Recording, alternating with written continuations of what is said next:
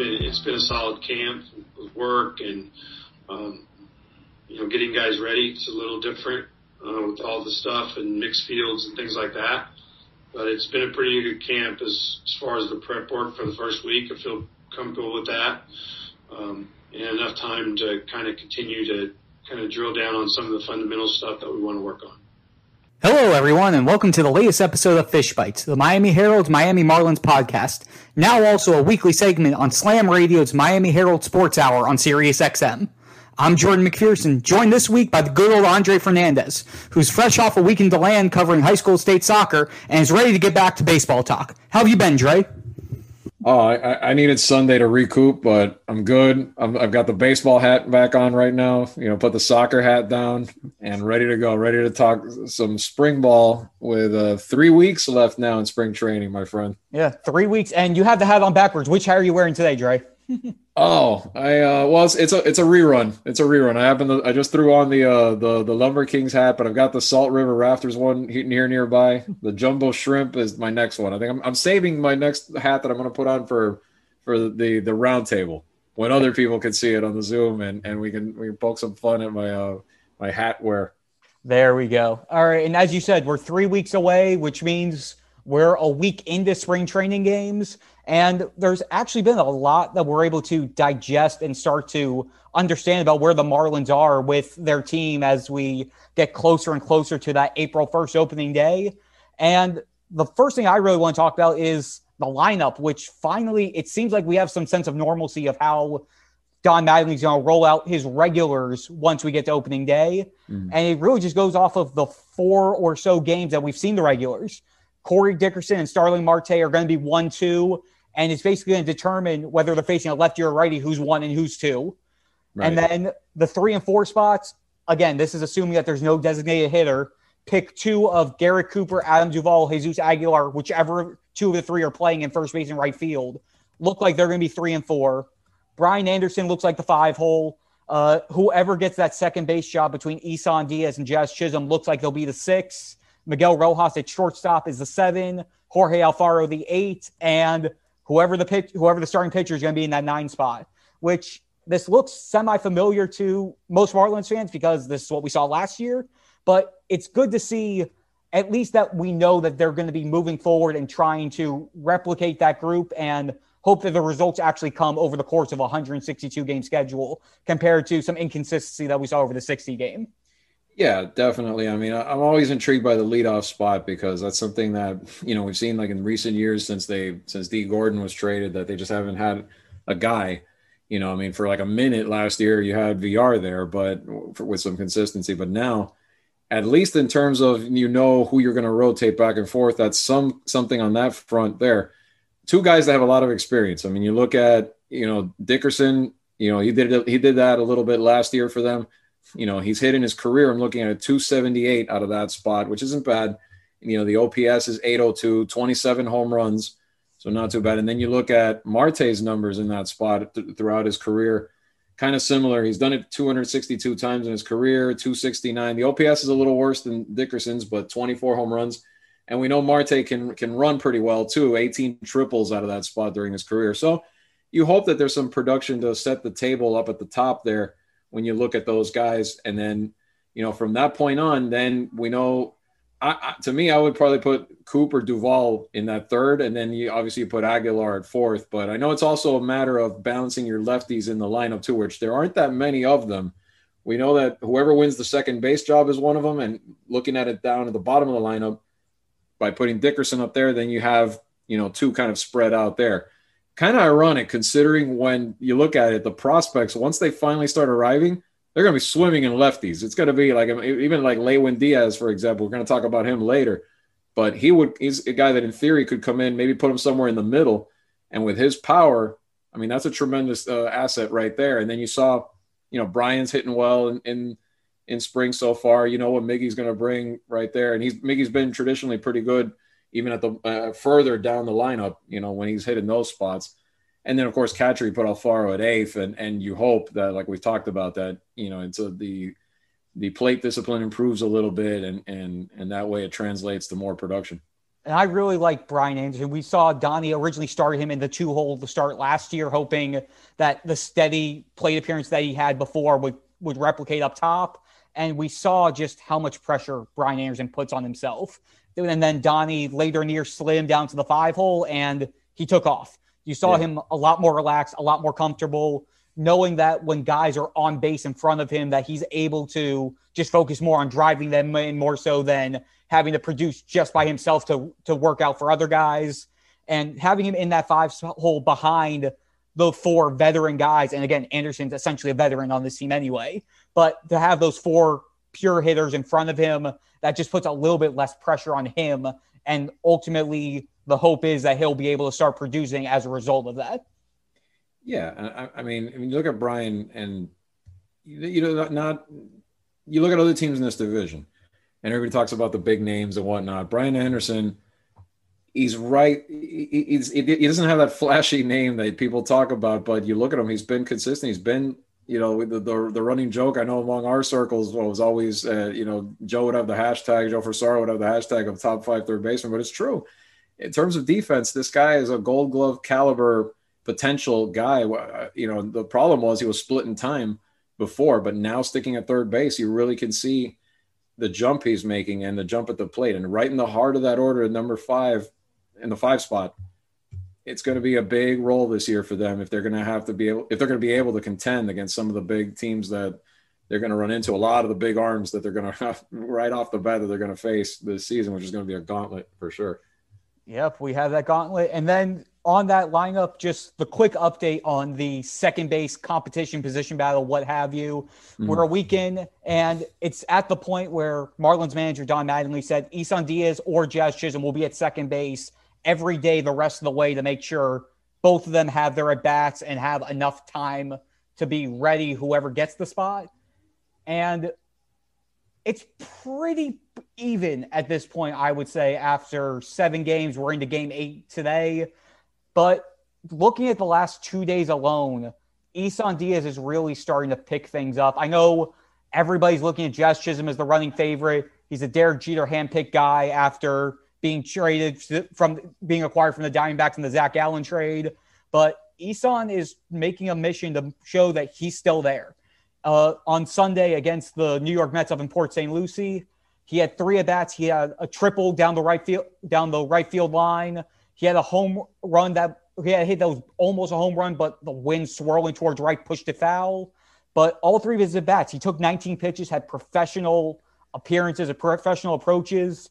Jazz's look great as well, but it's a matter of whether they're going to go for the flash, the pop, or the consistency. And right now you're seeing both sides of that from both of these guys. Yeah. And to me, it's like what we said right now. We were saying this right before we started recording, but talk to me again in 2 weeks. Exactly. And let me know if Isan is still doing this in 2 weeks, or is it just, a hot start and it's spring training. All the variables when it comes to spring training pitching. It's not the same as regular season in-game, type pitching that he's seeing right now. But yes, he's doing all the things he needs to do to be able to win this job from a guy that the Marlins like a lot, and that's Jazz Chisholm right now, which I would still say is the front runner to land this thing. But if in 2 weeks or so, when we're getting down to the nitty gritty, if Diaz has just blown them away, it would only be a good thing for them, because if you think about it, he solidifies that second base spot. We all know Jazz has the long-term, approach of probably being the shortstop. So if he were to swing this in his favor, it just adds to the depth that they would have. And if Jazz has a strong spring as well, these are all good things in the grand scheme of things for them if we see that happen. But to me, we've seen that before with a lot of players. And to me, it's a good sign. It's definitely what you want to see out of him. But again, end of March is when I want to see. I want to hear that he's done this for 3-4 weeks in a row, and it's not a mirage. And this is truly the guy that they're going to have going into the season. No doubt about it. And now we're done with the lineup talk. We have some news on the pitching front that happened middle of last week. Gio Gonzalez is coming home, ladies and gentlemen. Yeah. The Hialeah native, the 13-year MLB veteran, he signed a minor league deal with the Marlins last week. He's in big league camp. He's throwing his first live batting practice session on Tuesday. Dre, from the high school perspective, you were around during the time back when he was playing down here at Hialeah High and then finishing at Pace. Just let's reflect back on those days before we transition into what he could be bringing to the Marlins in this season. Today's Make Me Feel Old moment is brought to you by Gio Gonzalez. Thank you, Gio, who is now 35, by the way, which reminds me of how I'm 41 and remember covering a regional final where Hialeah went up and played Western High out in Davie, and Gio was just lights out. It was double-digit strikeouts. I can't remember the exact number, but I know it was something where the Western hitters had no clue what was coming, and you knew this kid had something. The lefty, he was very, very like, skinny kid, but, with his frame, he looked like he could play potentially at the next level. And then I saw him pitch also at Legends Field when they used to have the state championships there, which they still did. But, he was dominant in those appearances too, Hialeah. And then at the end, he went to Pace. The final season was strong there. And, from there, the rest is history with him. So, I mean, it was every time he became a free agent, like in recent years, I think there was always that buzz like, is this the time the Marlins might go get him? Because like you wrote, it's something that he's wanted, I think, it's been in the back of his mind, like if it ever could work out where he could come down here and pitch in front of the hometown. It's a shame it's taken until he's 35 years old. But if he comes in, I think he's someone that if he stays healthy is the biggest thing, because when you look at it and it's a feel good story, but if he's the fifth starter, something went wrong. Either Trevor Rogers, something happened, or maybe Nick Neidert it ain't the right time yet, which it should be by now. Or maybe something happened the sixth, though, whatever you want the case may be. If he's the fifth starter going into the season, unfortunately, it probably means that one of those prospects, something didn't work out and it's out of necessity. So while you hope Gio can earn a spot, I think that's the biggest thing for them is that he gets a spot, because I think to get back to the original point, he can add some depth. He adds some experience there, even if it's maybe a long relief role, let's say, going in. But I think that's something that you want to see. And the biggest concern with him would be the health. If he could stay healthy, he's had some injuries.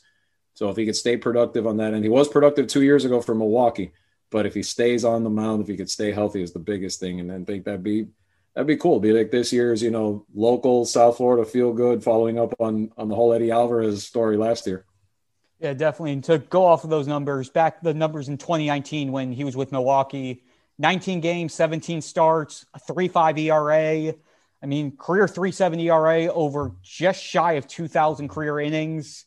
That he has that mentality. He has that ability to eat innings, to get some long outings out there, which is potentially going to become a necessity at this point, knowing that Mattingly has said multiple times that they're not sure if their guys or if their young pitching staff is going to be able to do the 25 to 30 starts that are going to be necessary this year in a 162 game season, after being in a 60 game season where outside Pablo Lopez, no one got more than 10 starts. Right. So and that's why, I was saying that's why I think it's important if he can get a spot on the team, maybe not even if it's like you're saying, either a long relief role, a spot starter, a guy who can come in, maybe he's in the rotation for a few weeks, a month, if someone's out, something where he patches up a need on the team, on the pitching staff. And I think he can do that if he stays healthy. Definitely. And speaking of health, one guy who we need to talk about with the rotation, Sixto Sanchez. First off, we knew that he was delayed early in camp because of a visa issue. He showed up and started working out about 5 days after the rest of the pitchers and catchers. And then he had a second setback. He had a false positive COVID test, which set him back for a second time this spring, to the point where he threw another bullpen on Sunday. Marlins manager John Mattingly said he looked, quote unquote, really good. But now the question is there enough time for him to get ready for that first go around with the season? Mattingly said he wants Sixto to be ready to throw at least 5 innings or between 75 and 80 pitches in order to feel comfortable for him to be on the roster. We're about 3 weeks away. He hasn't thrown the live game yet, and his bullpens, I'm assuming, would be around the 1 or 2 inning mark at this point. Where would your head be at with this right now, Dre? I think it's going to cut it very close. And the one thing, though, and we were talking about this before, too, the schedule, the way it breaks, it may present with the off days early on, it may present an opportunity to maybe skip a turn in the rotation early on, maybe skip a turn twice. So if that happens, that could be that one little cushion there where maybe they could stretch him out a little bit more and then maybe bring him in for the first time this season, maybe on the third go round there and have him on. Maybe they, send him down to start the season with the purpose of, okay, you're going to come in week 2, week 3, and that's it. And then it takes off from there and that sort of thing. That way he continues to get work, and somewhat. Obviously, we know the minor league season is not going to be till May, but he can continue to throw his innings there at Jupiter until it's ready, until it's time, and then put him on there, and I'm ready to go. But that's what I'm thinking, because it's the window here with spring training, considering the fact that he hasn't thrown a lot of innings yet, is tightening a little bit. It's not impossible, but it would really cut it close to where he'd have to ramp it up pretty soon in the next couple of days to really get it there if he's going to be on, in there that first wave of starts. Yeah, and to break down that schedule, season starts on April 1st. They have their 3-game series against Tampa. Day 4 of the season's an off day. Right. Then they have 4 games in a row, 3 against St. Louis at home, and then a game against the Mets in New York on the 8th, and then they have another off day. And then they have 7, 8, 9 consecutive games in a row. So there is a chance that they could easily do a 4-man rotation those first 2 turns. Correct. And then go to, once you hit the 11th, which would be game 9, you can start the 5-man up, and you'll have everybody on schedule and in sync, and it gives Sixto enough time to get the reps, which would mean they'd be carrying, it would be a Sandy Alcantara, Pablo Lopez, Eliezer Hernandez, and I would assume Trevor Rogers as that 4th spot, unless Nick Neiter impresses enough to hop over him, or they start with those 5 in general, and then they just swap one of Trevor or Eliezer in place of Sixto once Sixto's ready. Exactly. So nobody panic. If he's not on the opening day roster, this probably would be the reason. But I think it's with the purpose of he'll be back very soon into the season. Maybe like we were talking about, like after that point when you go 5, and maybe he's the first one when they hit that turn and go 5 just to kind of balance it out. But we'll see. But that's if they miss that window to be able to build him up in time, I'm thinking that's probably what they're going to do. Yep, definitely. We're going to take a really quick break here, and then once we come back, we're going to finish the segment. We're going to do a big deep dive into some of the prospects who have been impressing in spring training. So we will be right back, and we'll see you in a second. Hey, it's Kaylee Cuoco for Priceline. Ready to go to your happy place for a happy price? Well, why didn't you say so? Just download the Priceline app right now and save up to 60% on hotels. So whether it's Cousin Kevin's Kazoo Concert in Kansas City, go Kevin, or Becky's Bachelorette Bash in Bermuda, you never have to miss a trip ever again. So download the Priceline app today. Your savings are waiting. Go to your happy place for a happy price. Go to your happy price, Priceline. All right, and we're back, everyone. Spring training, obviously, a lot of the topics that we are trying to figure out are the big league roster and who's going to be there on opening day and the guys who are going to make an impact at the big leagues this season. But as has been the case with the Marlins over the last 3.5 years now, as we get into year 4 of the rebuild, watching the prospects and seeing how they're developing has been a big storyline, and this year has been no different. There are a handful of topics and about 6 or 7 guys who I'm trying to go in depth with, and I know you have a good perspective on a lot of these guys too, Andre. The first one is JJ Bleday and Max Meyer. Mattingly announced late last week that Max Meyer is not pitching in any of the Grapefruit League games, nor are any of the pitchers from that 2020 draft cycle who are in camp. That includes Jake Eder, Kyle Nicholas, Zach McCambley, and did I say Jake Eder? Oh, yeah. Yeah, you did. Yeah, I did. Okay, yeah. Yeah, the 3 of them and Max Meyer. Those are the 4. Yeah. Right. The guys left that they drafted last year. And it makes perfect sense because, they lost all of last year, the minor league season, just had the work at the site. So I don't think they want to throw them into the fire that fast. They want to get a good look at them, really kind of, control that scenario for each of them now in the spring. But you mentioned Bleday and Max, who faced off the other day and had kind of mixed results. At one point, Meyer got Bleday hit a nice one off of Meyer. So you like to see that. You like to see the glimpses of both guys doing well and continuing to progress. Real quick, I'll start with JJ, and I think the power he showed it. He already homered early in the spring, And I think that, you're starting to see some of those tools that have been talked about so much kind of translate into actual game action. And that was the whole point with a lot of these guys, is to finally see them, consistently on that basis. We saw JJ only for like a brief, it feels like a cup of coffee at Jupiter before everything happened. And now we're getting to see him, against some of the big leaguers, obviously. And it's, it's encouraging. We were talking about lefty bats. That's the big one coming in at some point when he finally makes his debut.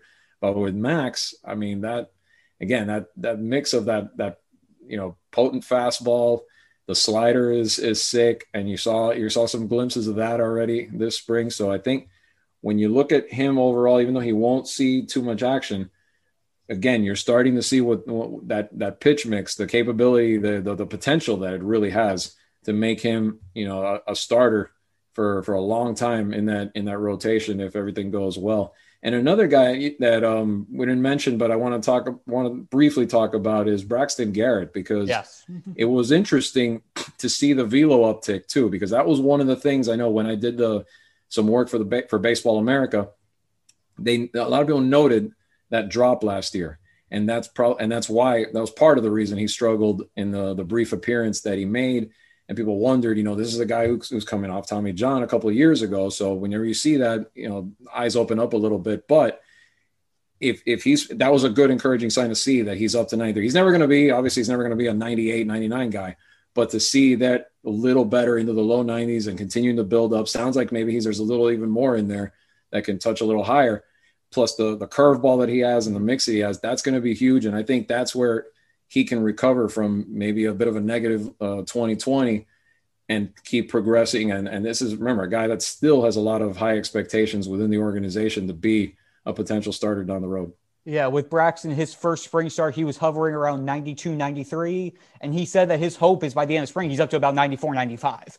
So he said with a little bit more conditioning, a little bit more reps, that he thinks he can get to 95 by opening day, which would be really encouraging considering the change of speed he has between that and the curveball, which when that curveball is on, that can be a very, very, very deadly pitch. Absolutely. So if you can mix those speeds and have the command with both of those, that's going to be really good. And just to round out Bleday once more, in addition to the power, just his approach at the plate, he doesn't look like a guy who's only played in 30 or so minor league games so far. He has that professional approach. He drew a walk in the game against the Mets on Sunday in Port St. Lucie. And he has a really good feel for the strike zone, which between that and his high hit rate with the power coming along, that's a recipe that's going to help him move through the minors really quick. What's funny is that you just said pretty much like the same thing you've heard like throughout the time from Vanderbilt all the way to here with him. Like when I went to see him at Vandy in the regionals a couple of years ago, that's always the high praise he gets, from us in the media, from scouts, from coaches that have seen him. It's the maturity. And everybody always says he seems so advanced for this point. Then he was, when he was at Vanderbilt. Then he gets drafted. He comes to the Marlins. Oh, he seems so advanced at that point. Now this year, he seems so advanced at this point. Like every level that he's been to, it's always that same reaction to how he looks out there. And that's a really good thing, because that really translates to a guy that may be able, if all goes well, to when he does arrive, maybe hit the ground running and not have the hitting struggles that a lot of the prospects in the system have had when they've had their first experience. Something else that you documented recently, how, a lot of guys, Monte Harrison, Lewin Diaz, Jesus Sanchez, they've all come up and they've struggled at the beginning. Lewis Brinson went through it. Maybe JJ doesn't. Who knows? Maybe he comes up and we're not looking at a guy hitting 110 for like a month. Maybe he lights it on fire because of that experience and that advanced approach. Yeah, and speaking of some of those guys who did struggle last year, that's one of the next groups I want to talk with, between Lewin Diaz and Jesus Sanchez. Again, both lefties who are on the up and coming. Yeah. We got the chance to talk with both of them. Lewin on Sunday and Jesus Sanchez, believe it was either Saturday or Sunday. The days are blurring together. Just like Don Matting, I think we've gotten him 6 times, who already saying he has no idea what day of the week it is. That's every year with every manager. That's every year, but it's also the fact that we're already at that point 2 weeks into spring training. Just means that we're back. We're back. Yep. So, but specifically with both Lewin and Jesus, they both had no problem admitting that after their first taste of the big leagues, their confidence was shot in a sense. Yeah. Lewin said that it took him a while to slowly start building himself back up. Jesus Sanchez said, quote unquote, I wasn't having fun anymore after being up there, which I guess going 1 for 25 in your big league debut, something that you were waiting to do for years. And just as Lewis Brinson said, got smacked. It kind of, it's a wake up call. And for Jesus Sanchez specifically, and I think Lewin said something along the same lines as well. Once they got in the winter ball and after a week or so, they reset and went, I'm just going to be me. Right. Jesus Sanchez went, it's great to finally feel like Jesus Sanchez again. He has a little bit of a run at the end of the winter ball league. Lewin did the same. And they're both showing confidence so far in spring training. Lewin has played in every game so far, and his at-bats seem to get a little bit better as he goes. His defense seems to be getting a little bit better as it goes. Jesus Sanchez, again, he's in that crowded outfield spot, so we know he's more likely to be in that AAA group to start. But to see them, these happy-go-lucky guys who said, yeah, I wasn't so happy after everything, and they're taking the struggles that they had to heart, and they're doing what they had to do over the offseason during that time away to reset themselves and show that their little success that they find in spring have to just be an example of what's going to be the grander scale of what's to come for them. Well, look, this is the big leagues, and things are not going to be happy-go-lucky, not just all the time, but a lot of the time. And how you respond to that really shapes what kind of player you're going to be at that point. And I think it's good to see that both of them took that lesson. And starting with Jesus, I mean, I think that it echoes what I heard from people that talked about that 1 for 25 stint. They said the moment kind of got to him.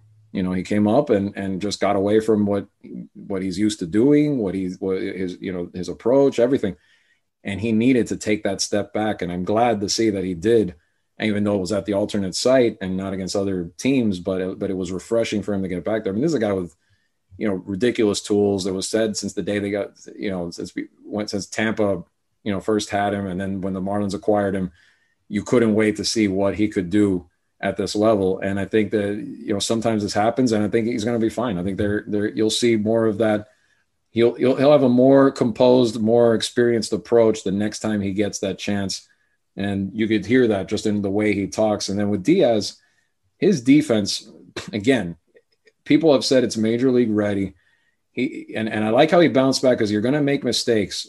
And the way he did after that one the other day is encouraging. I mean, that's something that he has to do time and again as he gets more and more experience. But I think with him, that's what it comes down to. I think it's just a matter of time and experience. The power's there.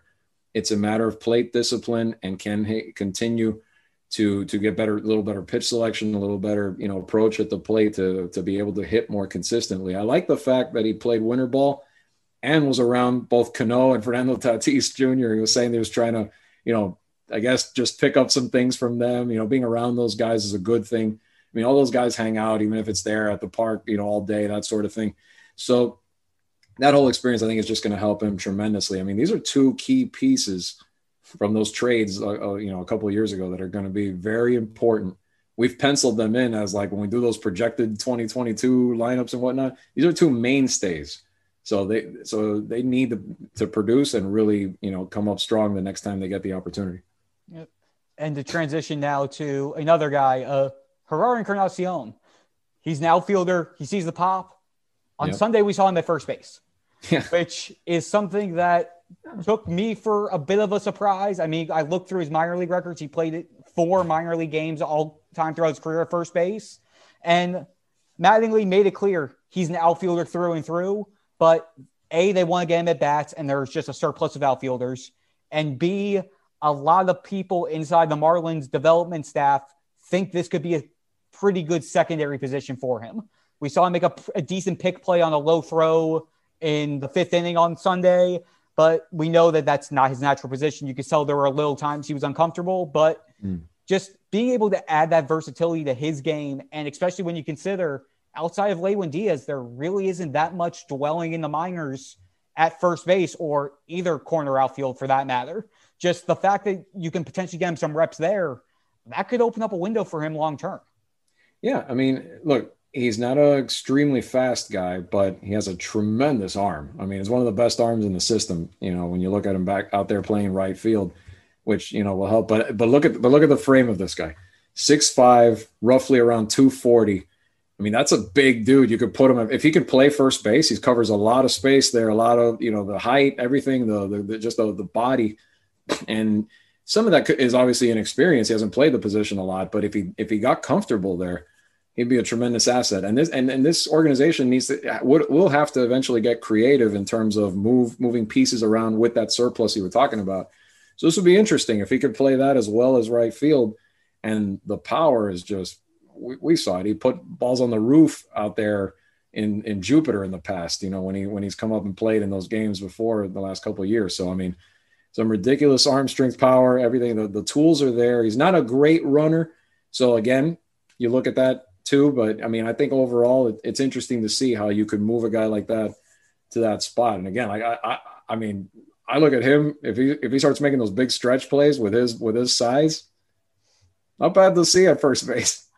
I just envisioned him trying to do a G-man choice split, and I don't know how that's would actually play out there. Yeah, I don't know about that either. But I'm just saying, like a high throw. I mean, with his height, and you know, I think he's got a pretty good wingspan as far as I can tell. You know, it's not bad to have a guy like that at first, if down the road, if you needed to. Yep. And then the last two guys I wanted to talk about, Jose Devers and Joe Dunand. Jose Devers is a guy that you and I have talked about plenty of times off camera, just about how much we love this kid's defense, his versatility out there, and he's improved his swing a lot. And then Joe Dunand, who seems to get lost in the shuffle a little bit, just because, I mean, he's 25 years old. He isn't one of the top 30 prospects per se, but when you look at your corner outfield spots outside of our good friend Eddie Alvarez, Joe Dunand's really it in terms of the upper level guys who you would think could get some big league time should something end up happening. Knock on wood, it doesn't, to Brian Anderson, and they need to make moves. Yeah, I mean, first I'd like to thank Jose Devers for making my placement of him in the top 10 for BA look good, because that's the one day I went back and forth a lot on who to put number 10, and so far so good picking him there. But you knew this kid was going to be, you know, we've seen the whole makeup of what he brings to the table in terms of tools and that sort of thing.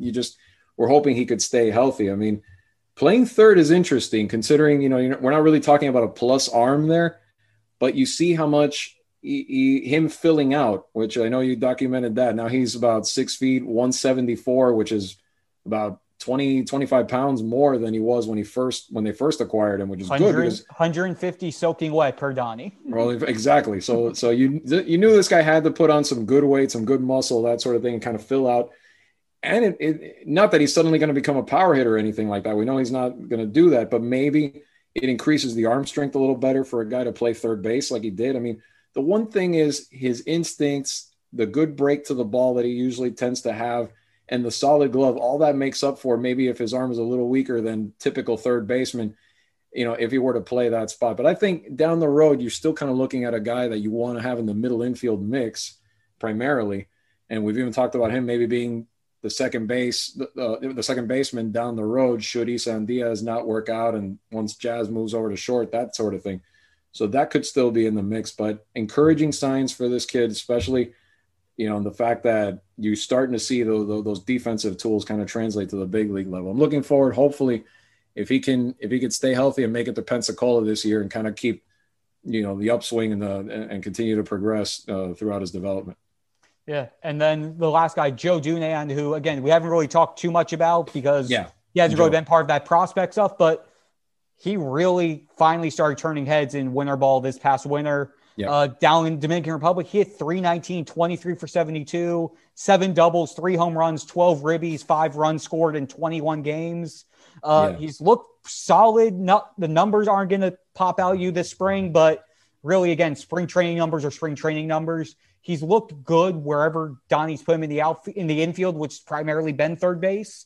And he's been the defensive replacement just about every time around. And he looks like he can handle the job. Obviously, Brian Anderson's your third baseman. He's going to be there. But if you get into that situation where you're in a pinch, it looks like Dunand could be that spot, that fill-in guy, should the Marlins end up needing it.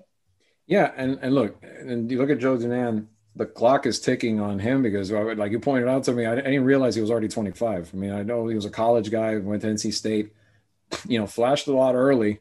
I remember the home run he hit in the spring a couple of years back made a lot of noise. I remember he showed some power, good defense, but he did struggle a bit. But this is a guy that is, it's almost like he started out at a big time prospect, and now he's kind of slipped under the radar. But with a good spring, he could put himself right back in the mix. And like you said, I mean, I think I still had him on the depth chart. He was the top guy in the system at third, because they just don't have much. So again, fortunate circumstance there where if he does continue to develop and he continues to bounce back and progress, he could slip right up there into that type of a spot where he's the next option. And then you're looking at, if he makes a big league debut, then seize the opportunity. And who knows? I mean, A-Rod's nephew, we always look at him. He sounds like A-Rod. He looks a lot like A-Rod. Yes, he does. And if he could play even a 10th as well as A-Rod, I mean, then you've got something, and it's just an added bonus in terms of organization depth, as far as if you could bring this guy up, who once was a top. I think I could have sworn he was in the top 15. I don't remember exactly. Was he a top 15 prospect at the beginning? Because I know he was top 20. I think he might have been. He might have been, because he was rated pretty high until the Marlins obviously picked up all these other, prospects over the years, the last few years here. But there's a guy that came in with a lot of hype, and people thought he could be, maybe not his uncle good, but pretty decent addition to the organization. So if he can start to show, it'd be huge. Yeah, I'm pulling up their list right now. Dunan was number 23 at the end of the 2017 season. Interesting. Okay, so I could have sworn he was in the top 20 at least, but either way, I mean, it's a guy. He's a guy who they talked about a lot as a potential, especially considering how shallow their prospect pool was on the left side of the infield there, and still is. Yeah, but again, it's spring training's here. We're getting that much closer to opening day, and we will have a lot more to talk about as this month unfolds. That's going to do it for this week's episode of Fish Bites. Thanks so much again for listening, everyone. And we will be back again next Tuesday. Thanks so much, guys.